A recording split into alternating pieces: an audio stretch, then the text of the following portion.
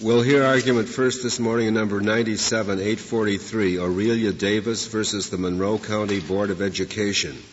Ms. Williams. Mr. Chief Justice, and may it please the Court, at issue in this case is whether Title IX's broad prohibition against sex discrimination requires schools to remedy and address student-to-student sexual harassment. The 11th Circuit has decided that Title IX imposes no obligations on schools to remedy this type of discrimination, no matter how severe or pervasive the harassment, no matter how cognizant school officials are of it, no matter how capable officials were of remedying the harassment. Under this blanket rule, schools simply cannot be held accountable under Title IX, either in court or in the administrative enforcement context, for refusing to address this discrimination. This result cannot be squared with Title IX and with this Court's interpretations of the statute. May I ask, Ms. Williams, how you would propose to cabin this cause of action were we to agree with you? I'm sure that school children nationwide tease each other, and little boys tease little girls and so forth throughout their years in school. And is every one of those incidents going to lead to some kind of a lawsuit? No, Your Honor. The legal framework that has developed in this area provides standards for determining what constitutes sexual harassment and what isn't sexual harassment. What standards would you think would govern to cabin this kind of a cause of action? First, I would recommend looking at the Title VII standards. The Court said in Gebster that Title VII standards inform whether sexual harassment is sex discrimination under Title IX. And under those standards, a particular instance isn't sexual harassment unless it is severe, pervasive, unless it is unless it is objectively offensive to a reasonable person, unless it is offensive to the person who has experienced a sexual harassment. Yeah, but little girls always tease little boys, and little boys always tease little girls. That's pervasive. It's pervasive, but it is not severe. In my experience, it's severe. But it doesn't. You're going to apply a reasonable teenager standard? Is that is that the criterion? Well, the Department of Education has applied the Title VII standards and given consideration as to how they would apply to the education context. So they do recommend that school officials use age-appropriate measures. But the concern is, I think, that if you simply take the same standards of Title VII, i.e., anything that would be sexual harassment in the workplace when done by a coworker or a supervisor to a subordinate or a coworker, that which is sexual harassment there is also sexual harassment for which the school district is liable when a 7-year-old does it to a 6-year-old or a 13-year-old to a 12-year-old. The concern is, as you've said, you take the same standards that you would remove what is a pervasive problem in the schools from the hands of educators and psychologists and give that problem to lawyers and judges. Now, I don't think the latter is the right group of people to solve it. Perhaps it is, perhaps it isn't. But I want to bring out into the open what I think is the problem, or a problem, and I want to know how anything you could say that would reassure me or others that what I've just said may not be the case. We understand the concern, and we think that, first of all, the Title VII standards wouldn't apply wholesale in the education context. They would inform the analysis of sexual harassment in the first instance. And the second thing is that Title IX doesn't require schools to be successful in addressing student-to-student sexual harassment. In other words, to avoid being held out of compliance with Title IX, the school would need to take reasonable steps to remedy and address the sexual harassment. I think then that every school district in the nation should adopt guidelines and codes, as we've suggested, for employers. Do you think there was a suggestion in the congressional debates and in the text of this statute that there would be federal standards for school behavior in every classroom in this country? We're not suggesting that there are federal standards for school behavior.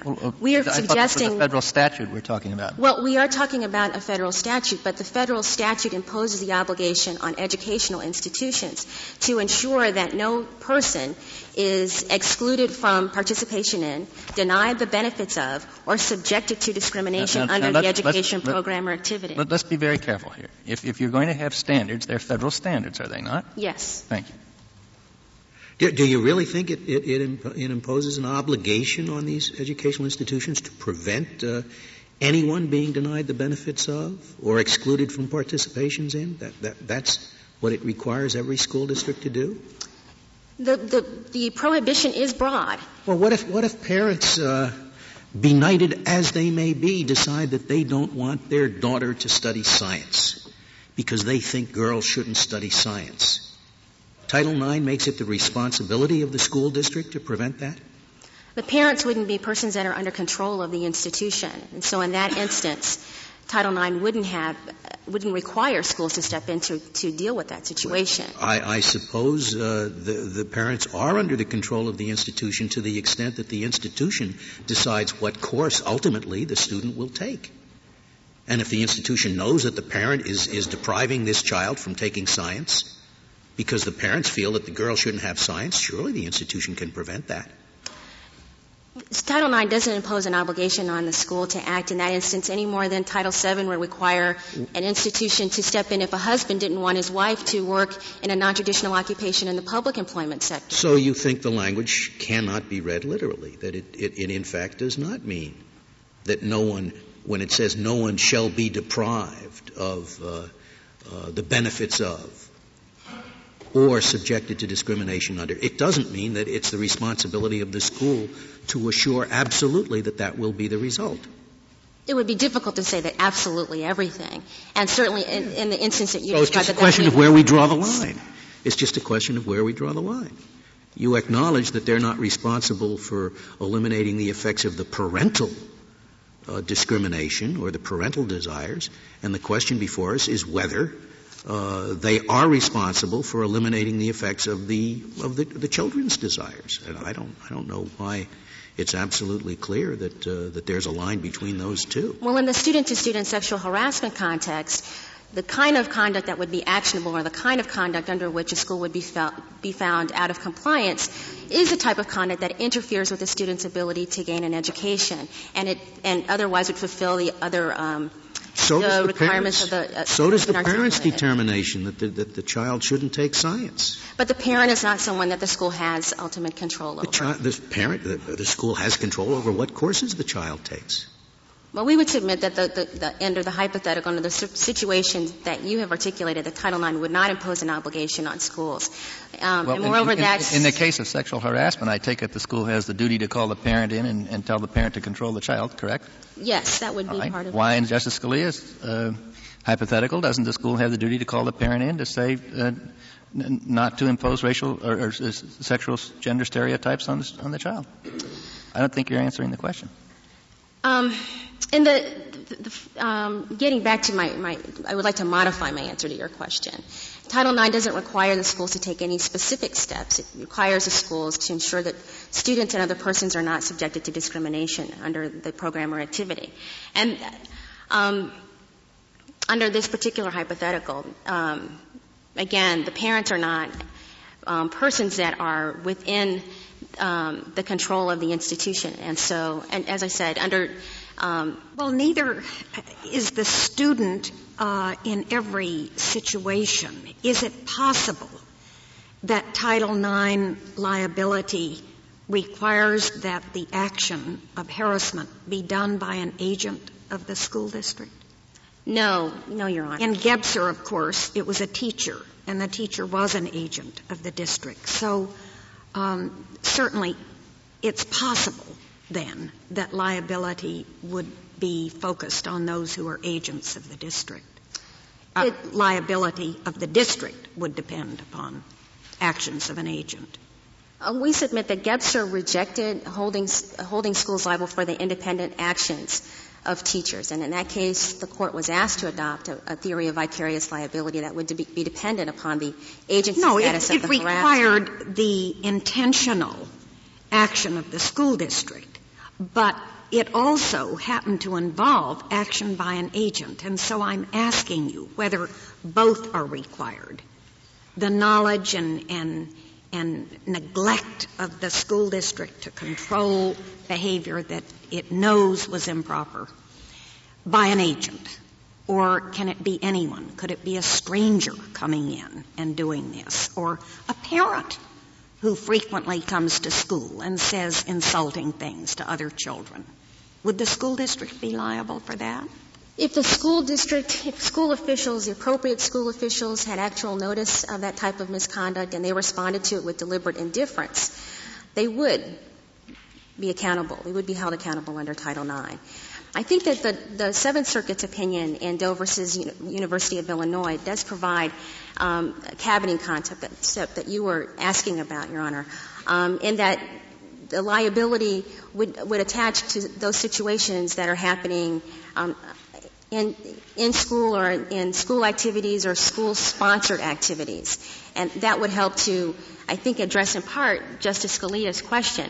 But the important thing to remember is that the statute does require that institutions not subject persons to discrimination. And the Court's decision in Gebser shows that the appropriate analysis in large part is an examination of how the school responded to the discrimination when it was made aware of it. But it was carried out by an agent of the school, to wit, a teacher. Yes, it was. That is true. But the Court's analysis did not focus on the harasser's relationship to the institution to make the ultimate determination of whether damages liability would attach. Ms. Williams, I thought your position was not that there's responsibility for what the child does the way there might be for a teacher, but that there were repeated notice. It was the school's non-response. It was the school's conduct and not the fifth-grade harasser's conduct. Yes, that's exactly right, Your Honor. That renders the district liable. That in response to the underlying discriminatory conduct of the student. But that response is blameworthy only if the school has an obligation to act. If it has no obligation to act, its failure to respond shouldn't subject it to liability. Why does it have an obligation to act with respect to two little kids teasing each other when it does not with respect to a parent who decides the child shall take particular courses? The statute requires discrimination under a program. It prohibits discrimination under any education program. I always thought under the program meant that the program itself discriminated. Not that the program stopped, contractors or the students themselves or the parents of the students from discriminating. I wouldn't consider that discrimination under the program. Well, we submit that would be in the pure situation that is discrimination under the program or activity. Any failure of the program to prevent discrimination, which it has the power to prevent, constitutes discrimination under the program. Any discrimination in the sexual harassment context, if the conduct rises to the level of discriminatory sexual harassment, the Title IX it imposes an obligation on schools to address that. Whether it's their agents that are doing it or not, whatever discrimination by the public at large the school can prevent, it must prevent. Remember that in order to, under the Gebser standard, what limits the liability is the situation in which the school has actual notice of it and responds with it to deliberate indifference. So, but if it knows about it, it must prevent it. If it knows about it, it must take reasonable steps to address and remedy. And as I emphasized before, the statute doesn't require schools to address it perfectly. It merely requires them to take reasonable steps in order to And you think that is conveyed by the language discrimination under the program? Yes, we do. The students themselves are not committing a legal wrong, are they, in the usual sexual harassment case? There was a battery here, but in most cases that you have in mind, the students aren't committing a legal wrong, are they? They are part of the legal wrong. They are not committing a legal wrong under federal law. They have no liability, do they? I'm sorry, I'm not understanding your question. You don't have any legal liability. In other words, we wouldn't file an action Johnny against the harasses students. Mary. That is not a legal wrong on the part of Johnny. Right. All But right. the schools... It's an odd, unusual, not unknown scheme that we impute liability to a principal for an act that is not wrong when done by the actor. Well, if Johnny harasses Susie and John's action is based on sex and it's severe and it's pervasive and it is offensive to Mary and it's offensive to a reasonable person looking at the situation, and if it interferes with Mary's ability to get an education, he has engaged in sexual harassment that violates the law. And if the school fails to respond to that upon getting noticed by Mary, then the school has violated Title IX as well. And in fact, under the Gebser he has no standard, legal liability under the statute. the statute doesn't allow a plaintiff to go after that person, but certainly the cases that this Court has decided counsel that we look at the underlying discrimination and look at the actions of the person who is alleged to have done the harassment. And that applies to the parents as well. I mean, if the parents don't want their daughters to take science or don't want their sons to take ballet, that's okay, but the school, which has the power to determine whether the children will take ballet or science, can in effect stop the parents from that I don't know, wicked action or whatever the action is considered. I wouldn't say in every circumstance. I think the way that in this hypothetical, I would say the answer is no. But if parents, on the other hand, were standing outside of the doors of the computer lab saying that no female students shall enter, and they were doing this in plain view of school officials, then the school might be liable for that because they would be denying female students the ability to benefit from the education program or activity and, moreover, subjecting them to discrimination. So it is no answer, you're right, for me to say the actions of parents can never be the basis of liability under Title IX, but there are circumstances in which they can be. Let me ask you a definitional question. Let's assume we get to the point of saying that student-to-student behavior can be a predicate for the school's obligation here.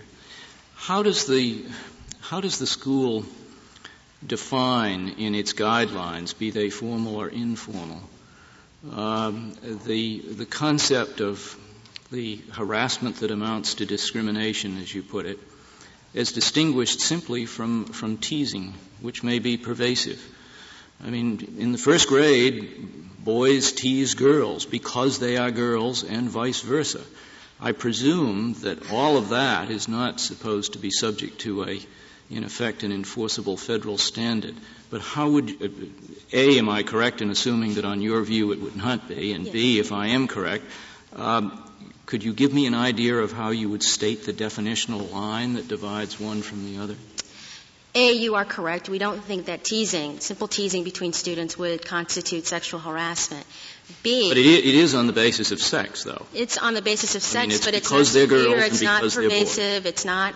Oh, but it can be. I mean, little gangs form in schools, and it can be very pervasive and very distressing to kids. And it's done on a sexual basis. It's done because the receivers are girls or boys, and the givers are boys or girls. So it can be pervasive, and it certainly is on the basis of sex. But I presume that still you would draw a line. Yeah, it wouldn't always be sexual harassment, and indeed there are many policies and procedures at schools. How do you state the line? Because your time is getting short. Yes, it is. Well, we would say as a starting point, the legal framework that has developed can provide a way of analyzing and articulating what constitutes sexual harassment. That's part of the problem, because under the Title VII standards in the workplace, I'm sure the kind of behavior that occurs at schools between children would be actionable. So how do we apply it in the student context? The Department of Education has used those standards and has said, use them in an age-appropriate way. And they have articulated, for example, severe, in determining whether behavior is severe, schools should look at the number of instances, where they occurred, who's doing the harassing. In that context, there may be a difference in the analysis based on whether a teacher is doing the harassing or whether it's another student doing the harassing. Thank you, Ms. Williams. Ms. Underwood, we'll hear from you.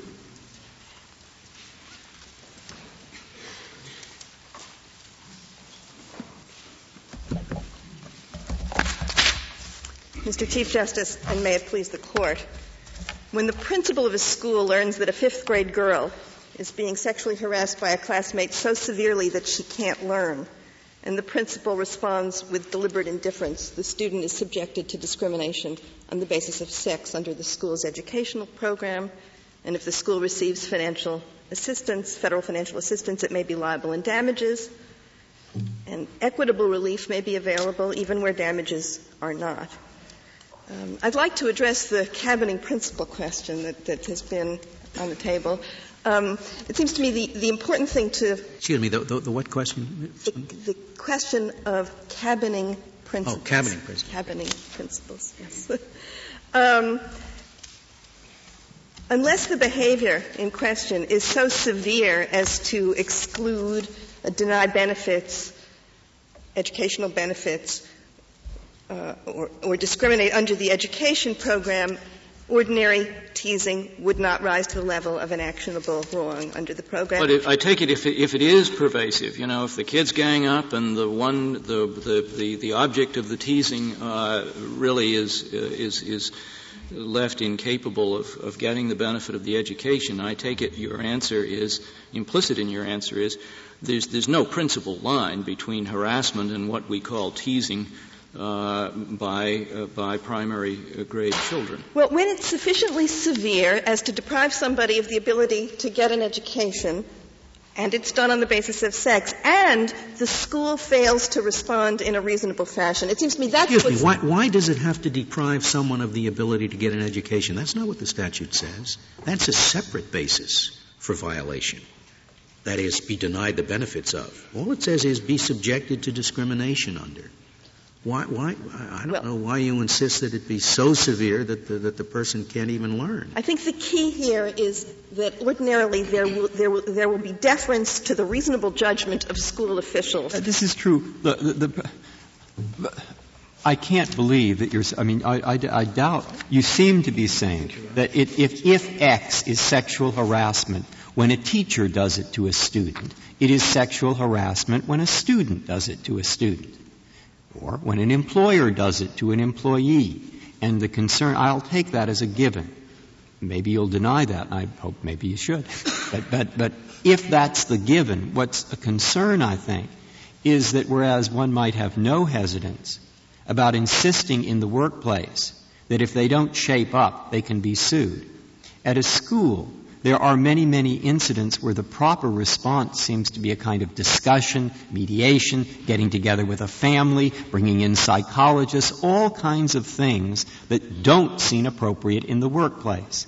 And I guess my concern, anyway, is there some way for the law to be sensitive to that, other than opening up a can of worms so that when has happened, in school X, which I had a group of girls who were bigger than the boys, and they used to beat them up after class. All right? The way the school responds is not with lawsuits. The way the school responds is through discussion and mediation and so forth. Right? All kinds of ways of response. What's worrying is the gearing up of the great legal mechanism to supersede that. But there's no reason why those discussions, counseling sessions, training, conciliation wouldn't be precisely the sort of response that would avoid deliberate indifference and would avoid liability. That is to say, the appropriate response in the school setting would be very different from but if it continues again, there's another incidence of it, it fails, then there you go. You're marching off to court to resolve these issues. There's no requirement that a school guarantee that this not happen. The rule is that for a school to subject a student to discrimination isn't the same thing as for this behavior to happen. Well, that's very true, but I think our concern is a slightly different concern, and that is, if there is, as seems to be developing, no principal line between sexual harassment in effect at the high end of the scale in high school and teasing in the first grade, then in every case in which there is pervasive teasing, which we all know goes on, there is a potential federal case here whenever the parents are dissatisfied with the actions which you quite rightly describe any reasonable school should take. And I think the concern is that there is no way, really, in principle, to draw a line between every act of teasing and a subject of federal litigation. Well, I think the principled way to draw the line is in recognizing that the appropriate response of a school is different from the appropriate response of an employer. Well, that goes to the school's response when it gets into court. No, but it still remains the case that the school is going to be subject to a federal court action, and it is going to be federal guidelines which will be implicated by the claim for every first-grade pervasive teasing incident. That's the concern. Well, of course, it's always possible to bring a lawsuit, but the cases that have developed so far, and presumably should this Court adopt this rule, the courts could quickly establish what would be a basis for summary judgment. That is, what sort of response, that it would only be a failure that rises to the level of deliberate indifference. Well, is it possible that under Title IX, the harasser must be an agent of the school district, and the district must have actual knowledge and act with deliberate indifference? Is that a possible interpretation of that statute? I don't think it's true to the purpose of the statute. Title IX, like Title VI before it, was designed to provide students with equal access on the basis of sex in the one case and race on the other to an education. Title VI, after all, was concerned, among other things, with the racial hostility of students to each other in newly integrated schools, as well as the racial hostility of teachers. So when a gang prevents a student from essentially participating in the school program on the basis of race or on the basis of sex, that's right at the heart of what Title IX means. You keep saying that. I don't know why you can say that. If you are correct about what Title IX provides, it doesn't have to be so severe as to deny the person the benefits of the program. Well, the more severe it is, the clearer it is that the school has to respond. Right. But all there has to be is discrimination on the basis of sex, which the school is aware of. And fails to respond appropriately to. And ordinarily, as amici for the schools here point out, ordinarily schools do respond. That's the other cabining principle here. Presumably, it would be the unusual case where a school was, in fact, deliberately indifferent, and you would have ordinarily, to make that out, egregious behavior and no response or a minimal But the point is response. You do not have to show under the statute, as Justice Scalia suggests, and as I understand it, that the students cannot learn as well. Suppose the student comes home in tears, most students do one or more time, and decides that what that student will do is to really study hard and to excel. Is there discrimination there? It depends on whether the school has failed to respond reasonably or not. You don't have an answer to the question on the basis of the student's action. It is, as I think Gebser said, the school's response that's in question here. And not, Ms. Underwood, I think the point is, are you distinguishing between the student who can't learn, she's so upset, or the one who says, this is horrible, I'm being exposed to this horrible thing every day, but I'm going to stand up against it? The same thing that came up in Harris against forklift. No, I'm not suggesting that there's only discrimination if the student is demolished, but I am suggesting that the student's reaction is relevant to the appropriate response on the part of the school. And that's where the limitation comes in. I'd like to point out that it's not unusual in the law, or at least it's not unheard of in discrimination law, for the entity to be liable for an act when the first-line actor is not. Under Title VII, it may well be that the employer is liable, but the mid-level supervisor who's doing the discrimination, it's not clear whether that supervisor could also be liable under Title VII or not. There are simply different questions at stake when you're asking whether the individual is liable and whether the institution is liable. One of the reasons the individual is not liable here is that the individual — there are many reasons, but one of them is that the individual is a child, and the idea of liability on the part of that child it brings into question quite different considerations from the liability on the part of the school, which has authority over the situation to do something about it and to respond. Thank you, Ms. Underwood. Mr. Plowden, we'll hear from you.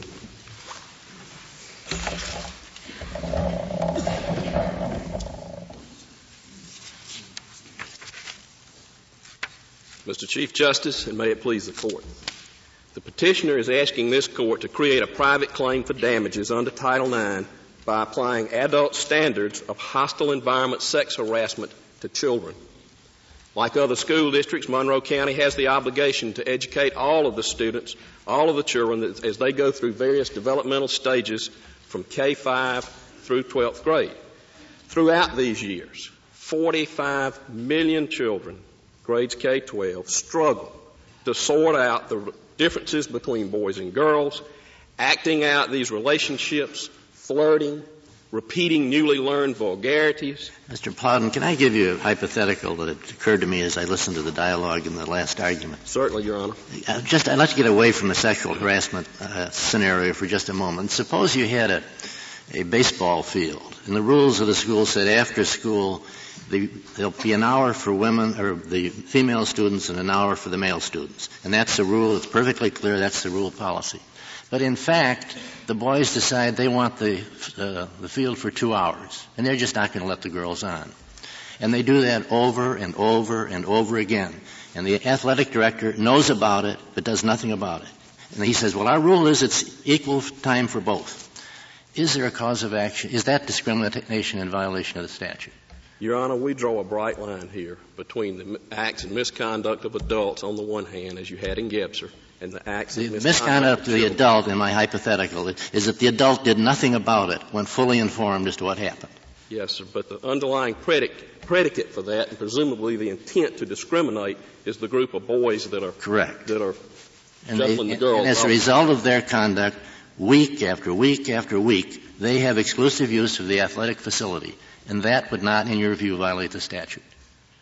Your Honor, please. What is your view on my hypothetical? I still would not agree that that's a violation of Title IX. That would not violate Title IX. For which someone could take my client into court and sue him for damages. No, sir. Well, you've given me two answers. Is it a violation of Title IX? No, sir. No, you say. Not even for purposes of injunctive relief, to say to school, you put a teacher on that field to make sure the girls have their equal time. Your Honor, please, I believe that OCR can enforce Title IX as it does every day against schools. There's no requirement. This is in Gebser. OCR can enforce the mandate of the requirement even if it doesn't purport to represent a definition of discrimination.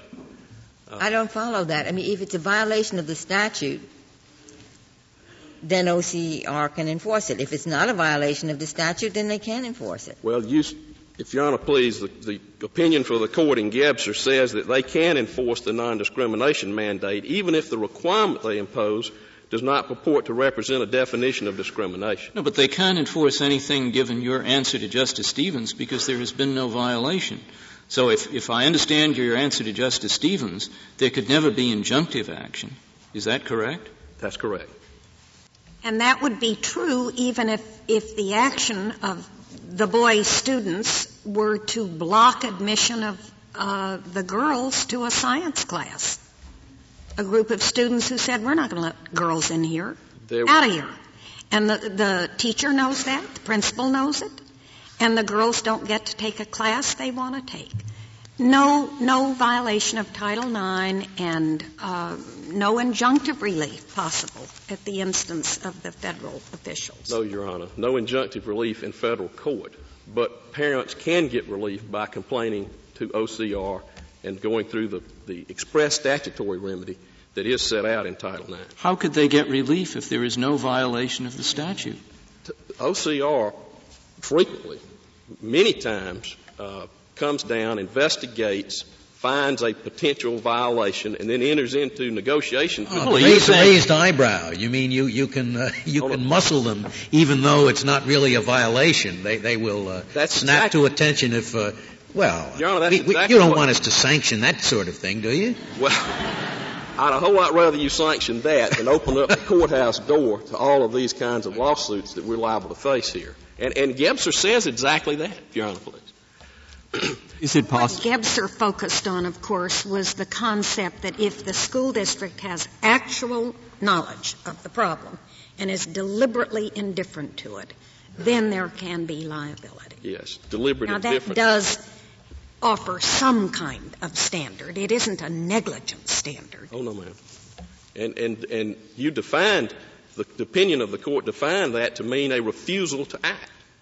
as being deliberate indifference. Well, what's wrong? I understand what the exactly. I assume if the situation in Justice Stevens' hypothetical were that the male students were making use of a school facility, for example, holding the gates shut or something of that sort, I assume you could say that it is the responsibility of the coach or whoever has authority over the field to keep that gate open, regardless of what the male students are doing. I mean, in some situations at least, you would be able to find affirmative action on the part of an agent of the school, which is causing these young women to be excluded from the athletic facilities. I think... And you'd have no problem with finding liability there. If Your Honor, please, I think that's correct. You can pose a hypothetical question to the point that the involvement of the teacher or the coach or whoever it might be is such that he or she has become complicit or a co-conspirator. Something more than merely refusing to punish these boys for something that they do off of the school grounds. To the extent that you could draw the conclusion that person had formed an intent. No, my hypothetical is that what the adult member of the school staff does is nothing. He does nothing with full knowledge. He doesn't do anything affirmatively. And you say there's no liability in that case. Yes. Even if not only they exclude them from the field, but they also happen to beat them up or something like that because they really want to teach them a lesson, there's still no liability. Well, if they beat them up and there's assault, no federal liability, and that sort of thing involved, then there's mandatory reporting laws that teacher or person. I think we need a federal law to solve that problem. Well, that's the question of young men beating up young women. Before you leave that, could yes, sir. What Justice O'Connor, I think, was suggesting possibly is the possibility of creating a standard that's strict enough to stop the administrative problem that you're worried about. Now, suppose you did combine what she suggested, which is that the school district needs actual knowledge and virtually doesn't respond at all, with what I think was implicit in your opponent's suggestion that maybe the harassment would have to rise to the level of a significant denial of the program's benefits. Now, if you put those two things together, the significant denial of the program's benefits, so it isn't just teasing or things that the kids can get over, together with a very strict standard of liability, such that the school district has to actually know, and its response has to be non-existent or grossly inadequate. If you put those two things together, would you leave the kind of leeway for the school district that I think I suggested might be desirable and that you apparently think is desirable? If Your Honor, please, no matter what the standard, how high the test, or where you set the bar, once you have opened the door to the courthouse to these lawsuits, it means that a federal district judge at some stage of the procedure here, a motion to dismiss, summary judgment, or perhaps even a trial, is going to have to make a determination. Was the response of the school officials enough? Under the standard proposed by Justice Breyer, are you confident how the case at bar would come out? I'm sorry, I didn't. Under the standard proposed by Justice Breyer, are you confident in knowing how this case would come out? I'm not sure, Your Honor. I haven't thought about that, and I'm not, to be perfectly honest with you, not entirely sure I understood his standard. Well, I was simply taking Justice O'Connor's idea that the school district has to know exactly, and they have to have no response or a grossly inadequate response, virtually no response. And in addition, the harassment has to rise to the level of denying a significant benefit of the program, which I think that was discussed on the other side. So it can't those are the ideas of keeping the teasing out, of keeping anything even ordinary, well, I won't repeat it. We're creating a higher standard here to high, eliminate those. Very high, quite high. I would still draw the line at no sex harassment here, if no private right of action here, if the predicate conduct is the student. I make that distinction, and I would suggest to the court that there is a difference between the relationship of the school district to teachers and students that should inform the rule that you adopt. And you would say the same thing under Title VI for race then? Let's say that there's a racial minority in the school and the racial majority on the playing field during recess is beating up on the minority and the teachers stand by. They're not affirmatively encouraging anything. They're just not stopping it. there'd also be no liability under Title VI? Yes, Your Honor, that's what I'm saying. Most of those racial harassment cases, the older ones at any way, invariably involve situations in which there was an affirmative injunction in force to desegregate the school district, and as part of it were provisions about harassment. Do we have to be concerned at all with the fact that in public schools, in any event, the children are compelled by law to attend, and the school does act as a sort of in loco parentis situation during the school day? Does that impose responsibility on a school as a result that we have to be concerned about here that might be part and parcel of the background of Title IX? No, ma'am, and you don't have to be in terms of whether or not there's going to be a damage action in federal district court for this. But let me hasten to add that refusing to create such a remedy is not going to be any green light for children to misbehave at will.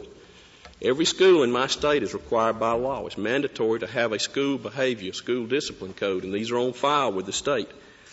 Every state has mandatory reporting of sex abuse by children laws and makes it a misdemeanor to fail to do that on the part of a teacher. Because of the educational efforts of DOE as well as the associations that boards of education belong to, sex harassment policies and procedures and grievance mechanisms have been widely adopted throughout my state and throughout the country. In Georgia, a school board is a local tribunal. It is set up under state law as a local tribunal to hear and decide any action that arises under the school law. And under that statute, parents who are dissatisfied with the response they get from a principal or indeed even a superintendent can appeal that matter to the Board of Education. I've had those cases happen in my county where I live involving this very issue. In addition to those mechanisms that are within the school context, there's the possibility of a tort action against students if it arises to the level of a battery or an assault.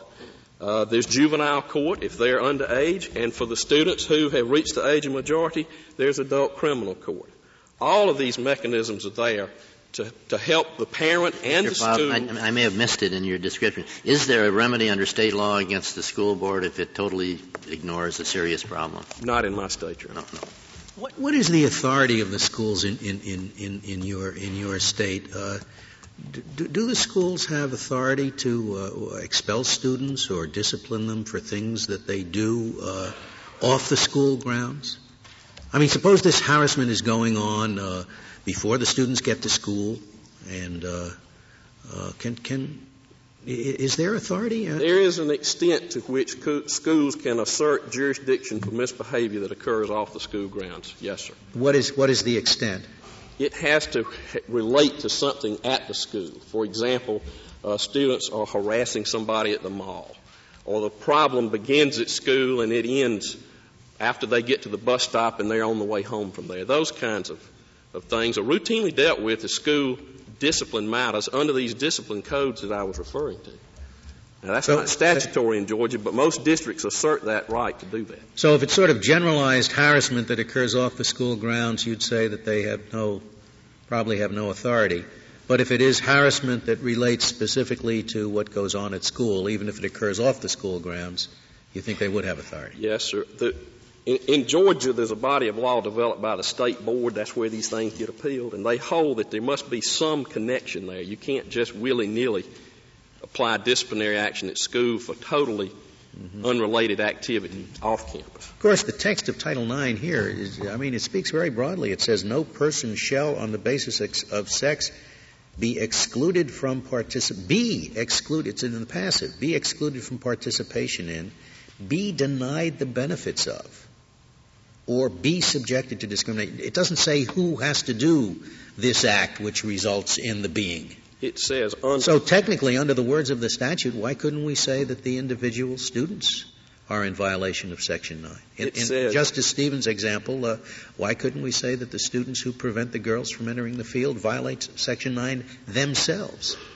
If Your Honor, please, it says that those kinds of things shall not happen under any program activity which receives federal funds, which is then further defined to mean all of the operations of a local school district. So I think the statute clearly focuses in the first clause, if you will, on the participant in the program, but it also says who is going to be responsible if any of these things occur. Well, that's one way to read it as implicitly saying shall not be excluded by the person who runs the program.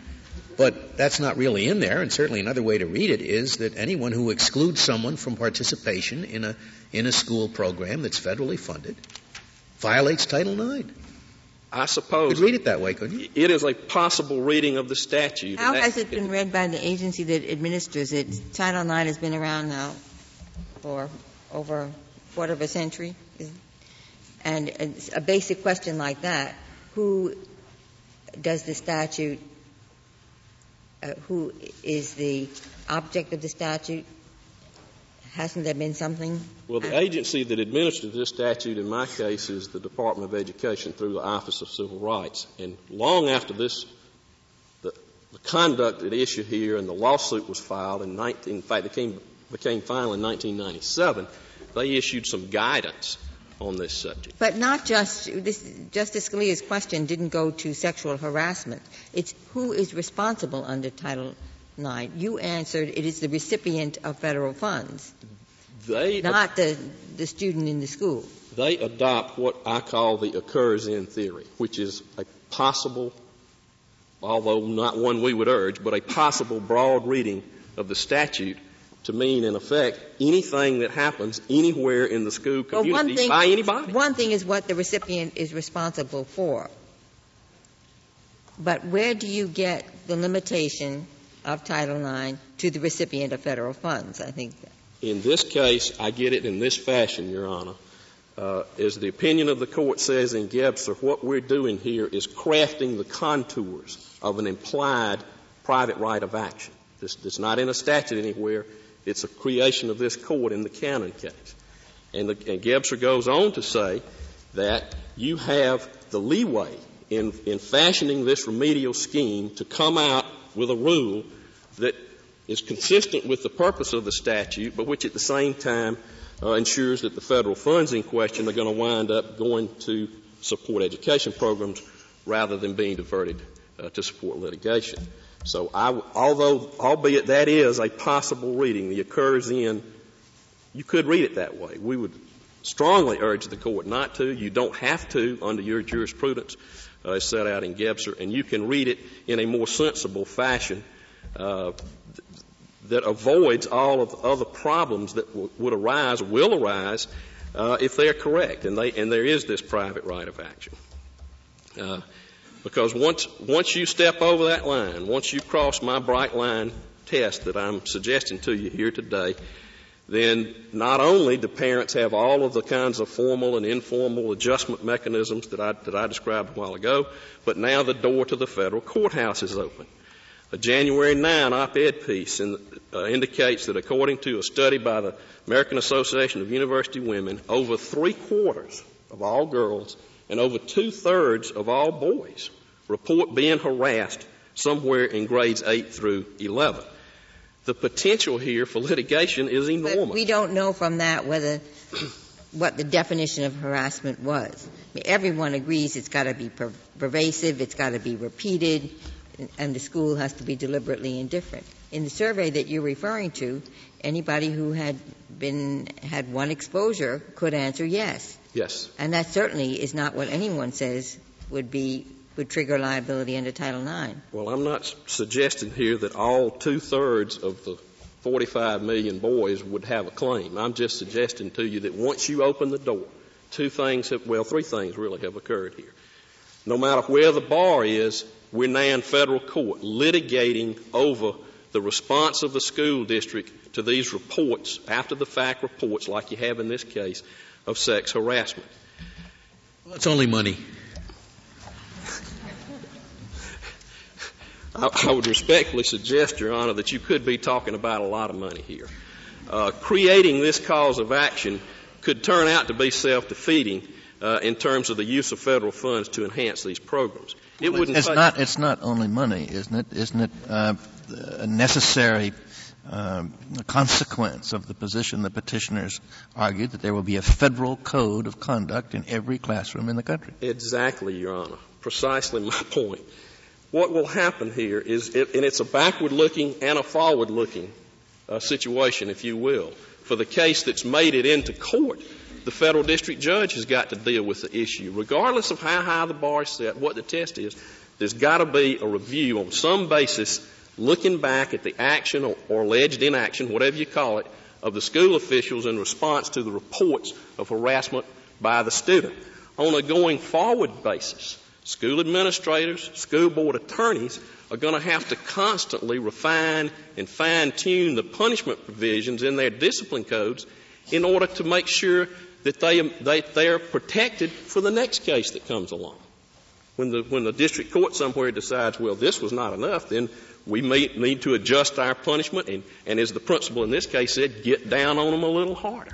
So you've got both of those problems. You've also, in the course of doing this, focused the attention of the administrators, teachers, school officials into the courthouse, into the litigation process, and away from the school function, the school program, which after all is the object of these various federal grants that we're talking about here. Mr. Plowden, I understand the problem that people have been wrestling with, that is, how do you draw the line between rough stuff, teasing, and harassment that's covered. But on the other hand, I don't understand why it's so hard to separate negligence from deliberate indifference. That is, means you have to know and you have to deliberately not do anything about it. It seems to me that that's not a hard standard to define and apply. I'm not suggesting so much that the difference there is hard to apply as I am saying that it has to be applied at all. Because once you get into the courthouse, whatever that standard might be that you would adopt, it's got to be applied in court with children testifying about the pervasiveness or lack of it here, or perhaps even the welcomeness of it. That's another concept here that goes into this adult notion of sex harassment that you're now be applying to children. Would your answer be the same if it were racial harassment? Under this scheme, yes, Your Honor, it would. Suppose imagine very, very severe racial harassment by students against and someone who was different and racially, and they can't use the program. They can't benefit. They can't, to the point where they can't benefit from the educational program. Is it likely that Congress wanted that to be ignored? Not if the adult involvement in that situation, in terms of ignoring it, looking the other way, to the point perhaps of covering it up. If you get to that stage, then under those circumstances, you've perhaps crossed over my bright line. No, but you still have the same hypothetical in the black-white situation. The white boys say this field is for whites only, and the school does nothing. You still say that there's no liability there. I do. You have to say that. I do, Your Honor. Well, does Title IX cover racial discrimination? No, I'm talking about Title VI. Title VI does. And they work the same way, the two, with respect to the mechanism, the private right of action and the OCR authority. Yes, Your Honor. You have probably inferred a private right of action in guardians if you put together all the opinions and add up the positions of the court in that. The statute in front of us is written in the passive voice. No person shall be subjected. It seems to me that that aids somewhat the construction that the petitioner is urging on us. Schools simply have a duty to ensure that the prohibited conduct doesn't happen, no matter who causes it. Again, Your Honor. That's a permissible reading. I would agree that you can read that statute and the definitions, if you follow them through to the end, that there is this occurs in theory out there. I would strongly urge the court to reject that reading. You don't have to read it that way. Well, if you give it that reading, you don't have to sue the school. You could sue the individual kids who are doing the sexual taunting. Well, or the individual students who are excluding people from the playing field. Well, if Your Honor, please, jurisprudence thus far, and of course you haven't addressed this issue, but... No, I mean, if you accept Justice Kennedy's position that the passive voice is the passive voice. You could perhaps extend the private right of action that far to reach the conduct of non-recipients in your example. Has any court ever done that? Not that I'm aware of, Your Honor. We urge the court in this case to adopt a rule which is informed not by the exception, not by these hypotheticals, but which recognizes that school districts in this country are making concerted efforts to deal with the problem of student misbehavior, whether it has a sexual connotation or not, and that federal funds should be used to support educational programs rather than litigation.